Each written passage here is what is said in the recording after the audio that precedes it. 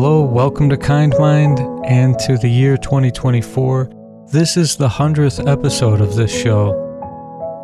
I appreciate your generosity with your time, and to those who have supported this work on Patreon and contributed financially. It means so much that we're still here doing this after 100 episodes. And so those of you who are Patreon members, you can be looking out for the gift to commemorate 100 episodes. Should be arriving in the mail soon. And if you haven't given me your address, those of you on Patreon, you can do so there if you would like to receive a little token of appreciation from me. And it's also special that 100 comes as the first episode of the new year. And this one is all about seeds. When I was a young man working an overnight shift at the hospital, a friend of mine, Mark, gave me a book by Thomas Merton called New Seeds of Contemplation.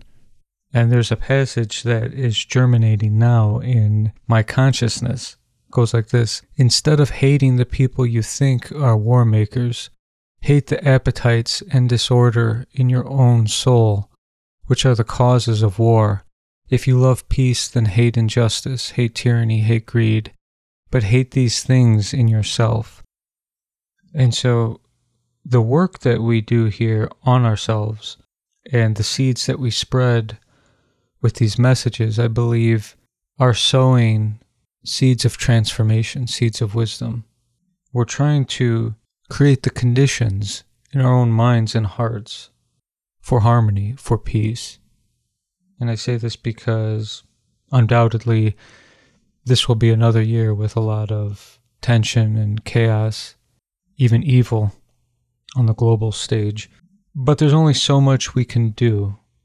However, I really believe that if you change your life, if you make it a beacon of hope, a shrine of peace, there's a powerful ripple effect.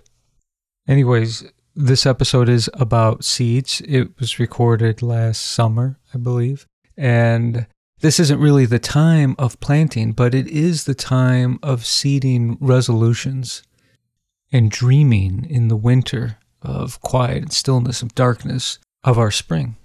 The spring of our future. In this episode, we delve into the underground world of seeds and the unexpected life lessons they can teach us, from the sacred lotus seed, which can remain viable for over 1,000 years, to the dust-like orchid seeds that rely on fungi to germinate, to the lodgepole pine, which requires fire to release its seeds from the resin in cones. There's much to glean about resilience, potential, and interconnectedness. These odd timelines for seeds and the strange conditions within which they sprout can remind us that human progress is also not always straightforward.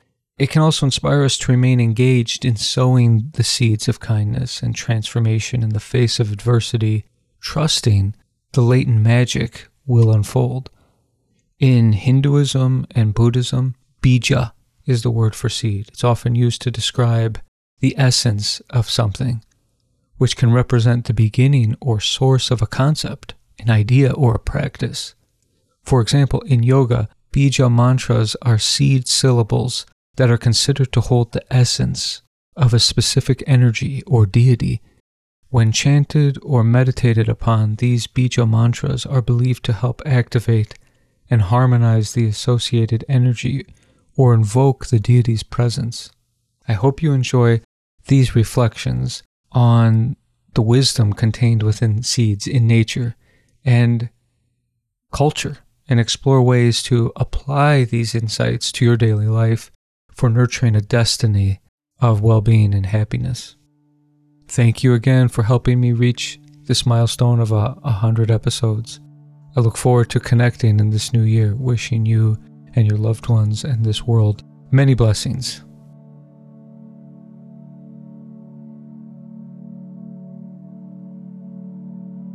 The word seed has the roots just in the sound see, S-E, see and sow. A seed is that which can be sown or from which anything springs. So with that definition, it could have a lot of other philosophical implications.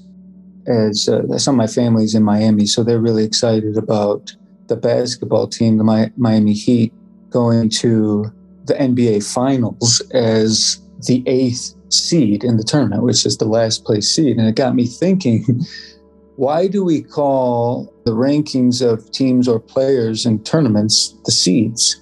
Is the first seed, the 8th seed, or 1 seed? So I looked it up, and it comes from tennis. Once upon a time, for tournament play, they thought it would be good to create matches such that in the later stages of the tournament, the more attractive competition would face on, thereby creating a more entertaining experience or product. And probably administrators of the sport or the league were sitting around with the names of the players on pieces of paper and moving these pieces of paper around on a table. And it looked very much like coordinating seeds for planting. I think there may also be a connection to the concept of concession. The administrators or officials would sit around the table and try to come to a consensus on who's better than who in terms of the ranking or seeding. And can we concede that this particular player has been more successful this year and therefore ought to be positioned to have an advantage in the tournament? Can we concede to that? And then it just shortened to, let's seed this, let's seed that. And I think that's how we have seeding in the sports. It forms a ladder, a path, a bracket towards a final match. There's a quote from British philosopher James Allen. The law of harvest is to reap more than you sow. And then it goes on to say, an action can reap a habit can reap a character can reap a destiny. And it's very similar to something I think that's attributed to Gandhi about being careful with your thoughts because they become your words, and be careful with your words because they become your actions. And ultimately, your character becomes your destiny. The notion here is that a seed is ordinarily very small, but it produces so much. It can manifest so much. That is the magic of the seed. And I think that's going to be the core principle, that the small becomes many by constant building. In different wisdom traditions, the concept of a seed is used in the way wisdom is imparted from a teacher to a student. In Sanskrit, the word for seed is bija, B-I-J-A. And there is a whole science and art of chanting bija mantras or seed syllables. What's beautiful about Sanskrit is each letter of the 50 letters is also a word. Any letter in Sanskrit could have up to 7 meanings. And it's also a metaphor for how a seed becomes many. And there's belief in the chanting of mantras that these seed syllables or sounds create a vibration. Whenever you're speaking or chanting, there is an energy exchange with the environment around one. When the voice produces that particular sound, it creates ripples in the air. The belief is that that sends a certain kind of transfer of energy. When you pair that with concentration, with meditation, with focus, with surrender and receptivity, powerful things can happen. Healing can happen, or manifestation can happen. Anyways, the word bija is not just a seed that you plant in the ground, but bija loosely translates as the potential within every sentient life form, the potential to manifest enlightenment. On the other end, the blossom, the bloom, is also a metaphor for enlightenment. So the seed is the unmanifest, the enlightenment in its dormant stage. It doesn't mean it's not there. Everything, all the genetic material, all the codes are in the seed, whether it's a human seed or the seed of a flower. So it's used often by the Buddha in the writings of his teachings and his sayings, that he uses this metaphor as describing the process of spiritual growth. But also cultivating the wholesome qualities to reveal it or to attain it, to attain nirvana, the process of cultivating compassion, cultivating mindfulness or awareness or bright attention, and cultivating wisdom. And not for the sake of compassion itself, or not just to be an aware person. The wholesome qualities or the Eightfold Path in Buddhism or any set of virtues are merely antidotes. They're not the end in themselves.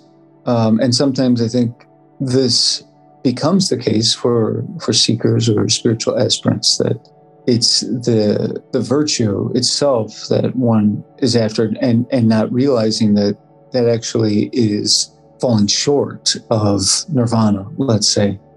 If a person is having the so-called vices or suffering from the so-called vices like greed, dishonesty, harm, jealousy, envy, lust, uncontrollable desire, well, then you can't be present.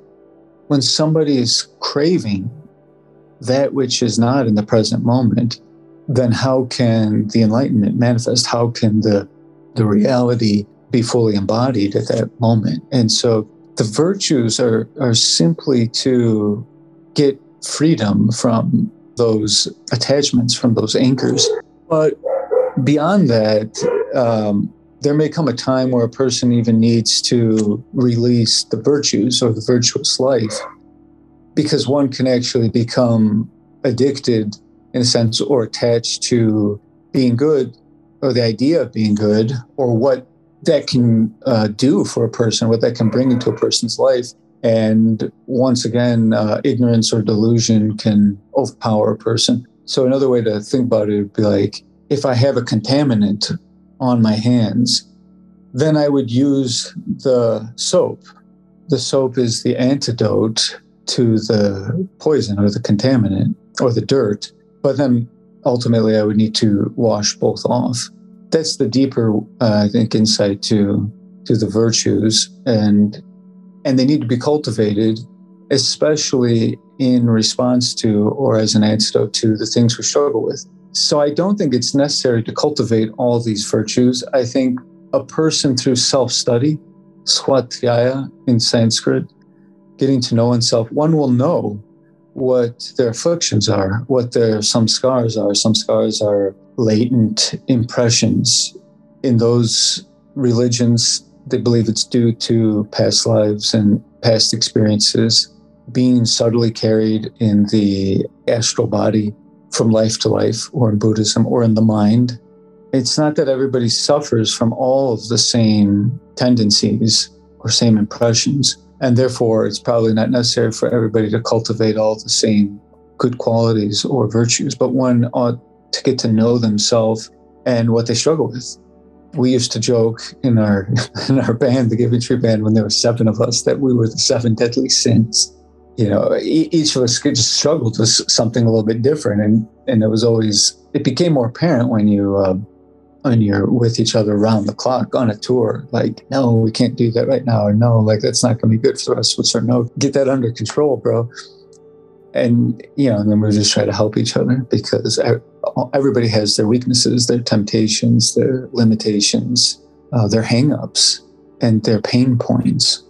In the Gita, there's a passage from Krishna about the seed of all existences, that there's an origin or source from which all things arise, or from which all the animation of the universe arises.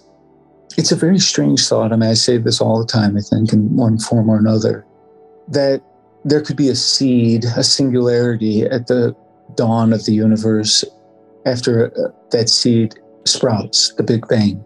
There is only matter in that singularity, all the matter of the universe, unmanifest.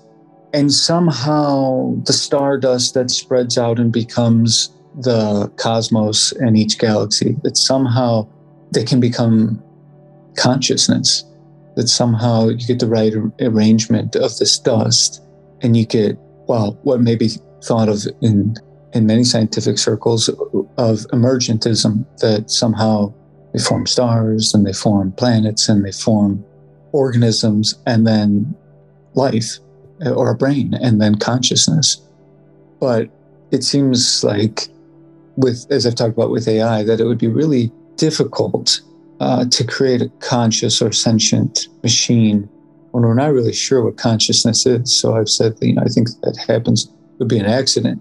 Alternatively, and in accordance with a lot of the religious creations, there's already some conscious being, and the conscious being just expands or dreams. Like when we're having a dream, there's a lot of other consciousnesses. There's people, there's probably animals and other life forms, but they don't have separate consciousnesses. They share the one consciousness of the dreamer. But then that begs the question, okay, if there's a being that created the universe, then who created the being? And if the being doesn't need to be created, then why does the universe need to be created? So maybe there was never a seed in that way. Maybe there was just consciousness always at the foundation of everything. But in the Gita, the idea of the seed being the source of all existence, Krishna says something like, I'm the seed, I'm the origin, sort of like I'm the Alpha and the Omega in the gospel. It's meant to underscore the interconnectedness of all life. If you can trace back all the multiplicity on a tree, on an oak tree, all the different leaves, all the different colors and elements, the bark, the trunk, and so on, and the flowers and the fruits, and you reverse it, it all goes back to one acorn. In Christian religion, there's a story in the Gospel of Matthew about sowing seeds, and the emphasis in that story is on the soil, which I find, it's kind of different compared to some other stories about seeds in other religions. The soil matters in terms of whether or not the seed will take root or the seed will sprout. And the disciple or the spiritual seeker's duty is to till the soil or to prepare the earth or to cultivate the land. If we're finding a path to growth in our life, this could be our minds. Like, how can we cultivate our mind so that when the harmful thing hits us, the harmful word, it can't grow. It's not conducive in the soil of our mind, but that which will bring abundance, bring love, joy, peace to all those in our life, our mind is prepared to receive that. So in the gospel story, the teaching is about how to receive the word of God. Word itself is a seed. And in the gospel, and maybe it's Matthew, and says in the beginning there was the word. And word is so close to world, you just add one letter. Word becomes world. For us, we can think about any word that we utter as a seed, and we don't know where it's going to land. We're spreading a seed when we speak, and depending on the environment, it could have all kinds of different consequences. Even if the word is well-intentioned, it's still worth thinking about the consequences of it sprouting in different soils. So word becomes world. And also, once the word comes out, you can't take it back. It's like toothpaste coming out of the tube. Nobody knows what the full effect is of everything that we've ever said. So even doing kind mind gatherings or giving talks, it occurs to me all the time that, I could have the best intentions ever, but I may not be able to ever really know all the consequences. So it's good to be mindful. I think it's good for me to not speak too much, because it's easy to do harm unintentionally. It's easy to get a harvest that you don't want to reap. The less thoughts we have through meditation, the less words we speak, means that we can improve the quality. We can decrease the quantity both of thoughts through breath control and through meditation and mindfulness. And you can reduce the impulse to speak. And not that that's a desirable end in and of itself. It just helps it facilitate awareness. It's easier to see speech from its origin in the mind and to follow it to the mouth. And it's easier then to have more discipline with it. Whereas a mind that has more thoughts or racing thoughts, it can be harder to manage the impulse from thought to speech. And when emotion is in between and pushing, the anger pushes a word to come out that we may feel totally different about once the emotion subsides, once that storm passes. Word becomes world. I'd like to share with you 5 lessons that I reflected on when I just think about seeds growing in the earth and this time of year, this time of planting. The first is resilience and potential. A lotus seed can remain viable. It's been studied for up to 1,000 years in some cases. So how does it do that? And how can it do it without resilience? The lotus seed becomes the lotus flower, which is the symbol of enlightenment, symbol of transformation, the symbol of manifesting beauty in unsuspecting places, because the lotus grows in muddy water. But this lesson of potential in all of us, like in Sanskrit, but we can think about this lesson as how we might transform our challenges, our hardships into opportunities, into a pathway to growth and to tolerance and to understanding. What is our long game? When I think about the lotus taking 1,000 years, up to 1,000 years in some cases, to find a place of purchase, sometimes people don't know what their vision is, or maybe don't have a vision. Not that we would never change or adapt or adjust, or that it's going to go exactly as planned. But I do think it's worthwhile to think long-term also. What are we building towards? How can I take the seed in my heart, the seed of everything that I think represents the full life or fulfillment, and nurture that? So much of our frustrations, I think, and waywardness just is related to competing desires and living out our emotions and our changing moods that are day to day. If we can chart a course for ourselves in a spiritual, philosophical sense, then even though our moods may change, our feelings may change, our health may change, we can stay true to that deeper purpose and know that we're playing a longer game. Just because things go up and down and we have setbacks and victories and losses, we don't really get deterred, because we know that this is not a sprint. Taking life like a marathon instead of a sprint. Not that life's long. The second one is adaptability and dispersal. For this one, I offer the coconut seed. The coconut seed is able to float on water, which makes it unique. And this means that coconut can journey to seed new environments, to bring life to new places. I think the message with adaptability and dispersal here is to reflect on embracing change, being able to accept change. Once the seed surrenders itself to the earth and to sprouting, it's forever changing. In another sense, I'll come back to this a little later, the seed can also represent our ego. Think of the lotus seed waiting 1,000 years perhaps, but all the while, when it's in that form, the seed is hard and somewhat stable. It stays like that. Whereas as soon as it sprouts, right, it's in a fluid state. It's in continuous flux. And that's scary. It's scary to give up something stable, to give up an identity, to give up pride of a role that we might be playing, or an attachment to a role or to a status. Another question here, another reflection with the second one, adaptability and dispersal. What are we spreading with our life, with our energy, with our every encounter?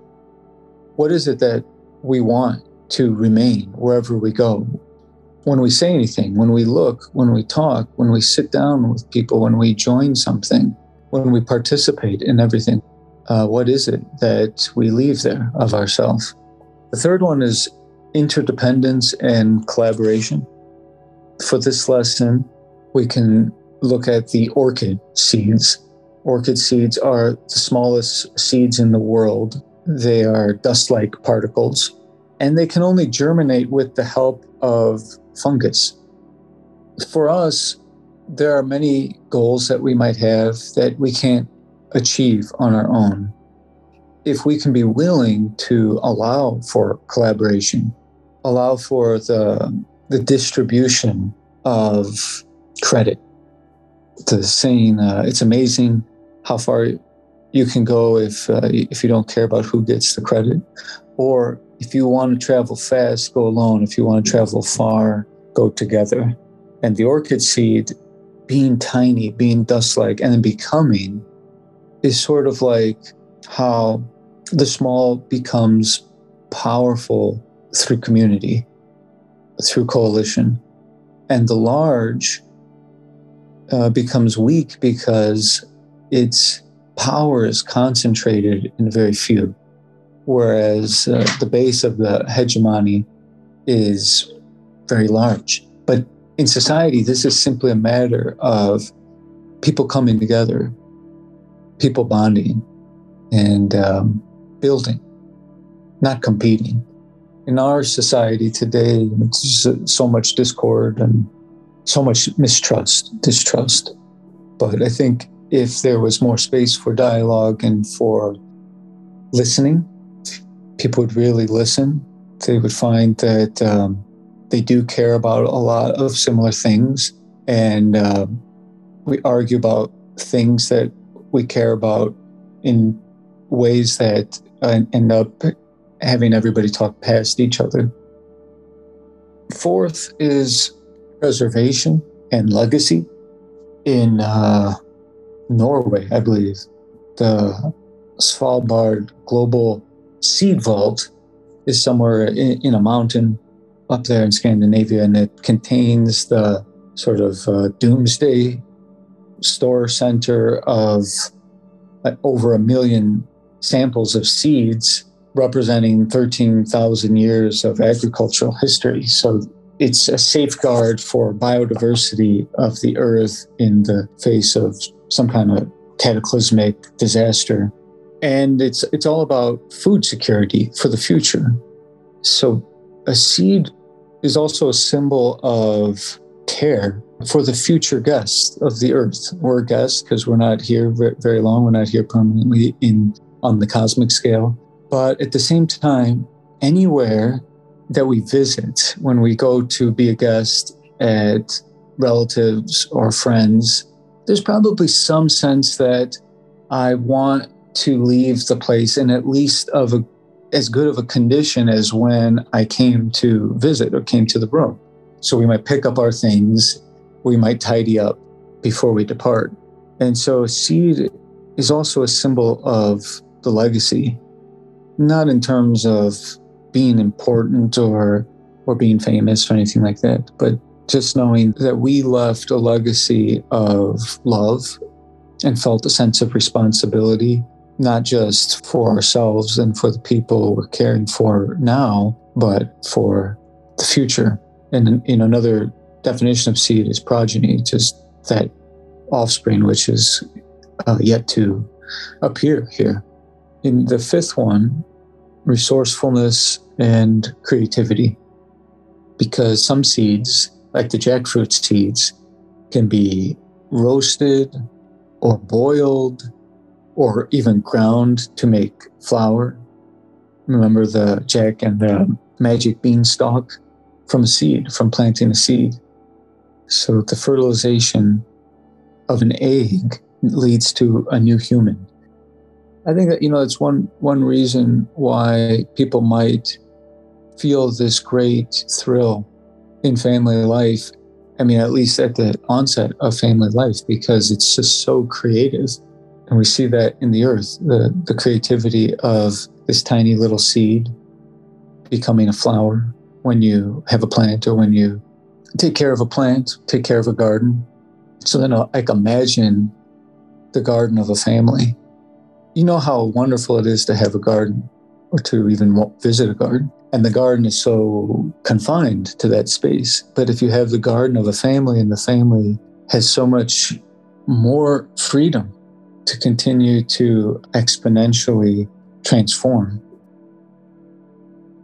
I had a sixth one: abundance and nourishment.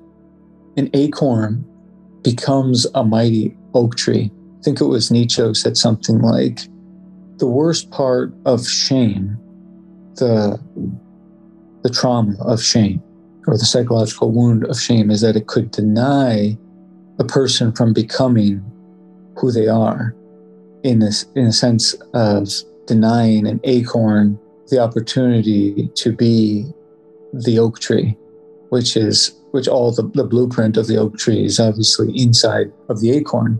And so imagine if we personified an acorn, and an acorn's rolling around in the forest and rolls to the feet of the mighty oak tree. And looking up to this tree, it doubts that it could ever go from its state to that state of existence, so expansive, a bridge between the earth and heaven, and a fully realized member of the forest. So the acorn humbles itself to the oak tree and asks for wisdom, for guidance. How can I, being this tiny acorn, ever become like you? And in the compassion of the oak tree and the love of the oak tree, because the oak tree knows that she's none other than the acorn, but from a different point of view. So the oak tree feels herself connected and one with the little acorn, but still having compassion, tries to tell the little acorn that all it really takes is patience, the patience to let the process unfold. So the acorn's wondering, well, what are the steps? What is the next step of this patience? And the mighty oak explains, well, you have to be willing to break this hard shell of yours. And again, this represents the ego, the hardness of attachment to an identity. All my life, I've realized I'm just looking for somewhere or someone to hang my head on. How can I have a stable form in this unstable world? And if you pay attention, you'll see like everybody's doing that. We may find it in work or family or success or in our health, but none of those things are stable. Some of these identities, some of these roles have longer and shorter half-lives. We keep looking for it, right? And so the oak tree saying, you can't anymore. You can't be like the lotus seed and hold on to this form for 1,000 years. If what you're saying is true, if you want to realize what you are. And the acorn said, well, but what is the risk? The risk is that you become soft and vulnerable, and you will be forever in a process of transformation. But as soon as you allow for this crack, this break to happen, this shift, then you gotta let go. And the little acorn is willing because at this point the acorn is desiring of desirelessness.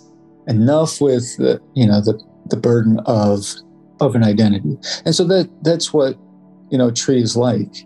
We see it in all its glory, but nobody really has the patience to witness the whole thing, or we don't even have the luxury of the time to be with the tree from start to finish, because they outlive us.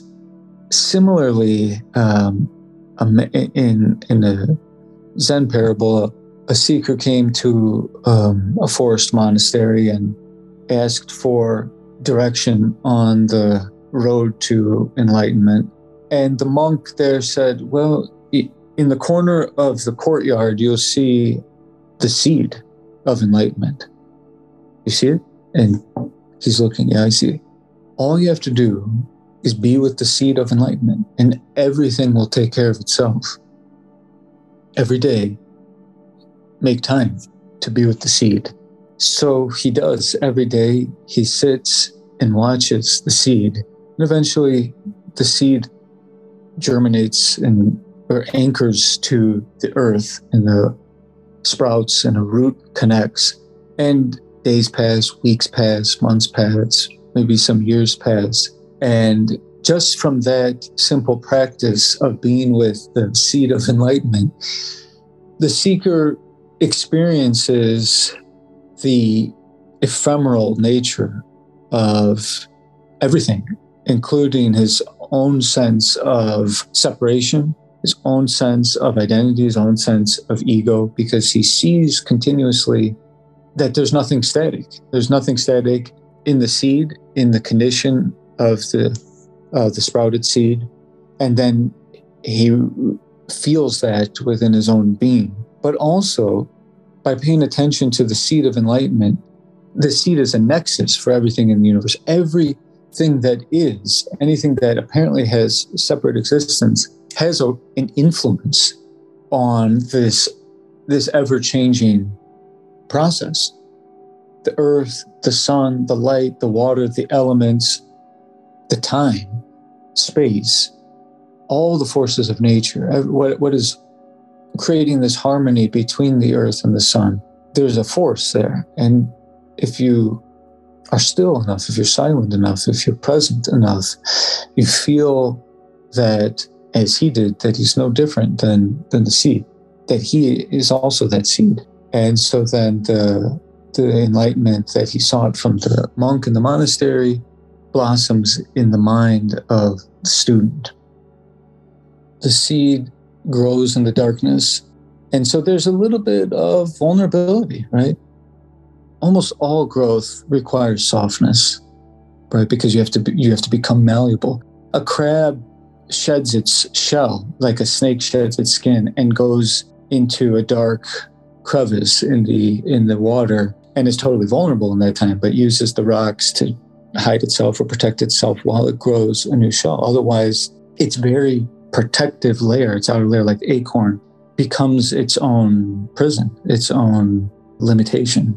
So that is the dialectic of softness, through the gentleness, through the willingness to enter into the unknown, the familiar, or to expose ourselves to the darkness, metaphorically like the seed going into the earth, like the oak tree told the acorn. You have to be willing to go into the earth and make your connection there. There's also some grace in the reality that not every seed becomes some flower or some plant. Imagine every negative thought we had became a reality, went all the way to germination, manifestation. So in one sense, it's like a powerful stroke of luck that we don't get everything we plant. Think of relationships that didn't work out. We watered it, we nurtured it, it didn't work. And maybe long time later, it's like a good thing that didn't fully blossom. Stuff like that, comes to my mind, where we don't know. We don't know all the forces that shape things. Some seeds we eat, and they become part of us, and they don't become flowers. When we eat sunflower seeds or we eat pumpkin seeds, that pumpkin seed doesn't become a pumpkin, but it gives us energy. It gives us nourishment. So I look at life like that. Whenever I eat something, it's a future sacrificed, or it's whatever other potentials were there are sacrificed to become part of me. In my prayer, I'm thinking, will I be ready to do that? Will I be ready to be the soil for a flower one day, for a garden one day? Will I be at peace knowing that my future also is in the roots of a tree, meaning my corporeal existence? Then the other thing is, when we're nurturing anything, that's always a possibility. So it's a lesson of detachment. I'm watering this flower and I'm caring for it. But if I'm attached to the outcome, then I'm also setting myself up for disappointment. Oh, it didn't turn out the way I want. There are plans and there are hopes and there are dreams, but none of that's ever guaranteed. Can I balance that interest in the future with giving my attention, my love, and presence with one another, and trying to make sure like we just appreciate that, knowing that we only have so much control of the outcome of things.